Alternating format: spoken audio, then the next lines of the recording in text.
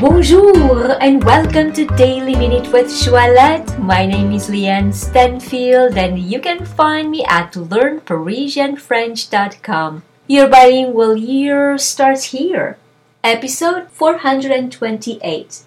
Today we will conjugate the verb employer au passé composé, to use in the past tense.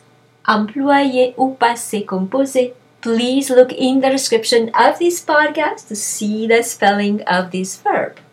J'ai employé, I used. Tu as employé, you used. Il a employé, he used. Elle a employé, she used. Nous avons employé, we used. Vous avez employé, you used. Ils ont employé, they used masculine.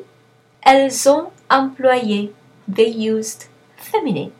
J'ai employé, tu as employé. Il a employé, elle a employé. Nous avons employé, vous avez employé. Ils ont employé, elles ont employé. And now it is your turn to post for me your questions, your comments, or even a sentence using the verb employer au passé composé.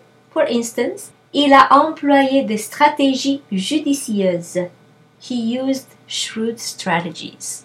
So, if you like this podcast, please give it 5 stars and share it with your friends. And if you'd like to receive my free French crash course and news about my next French immersion retreat in Paris, please come on over to learnparisienfrench.com and subscribe to the newsletter. Merci beaucoup et à demain!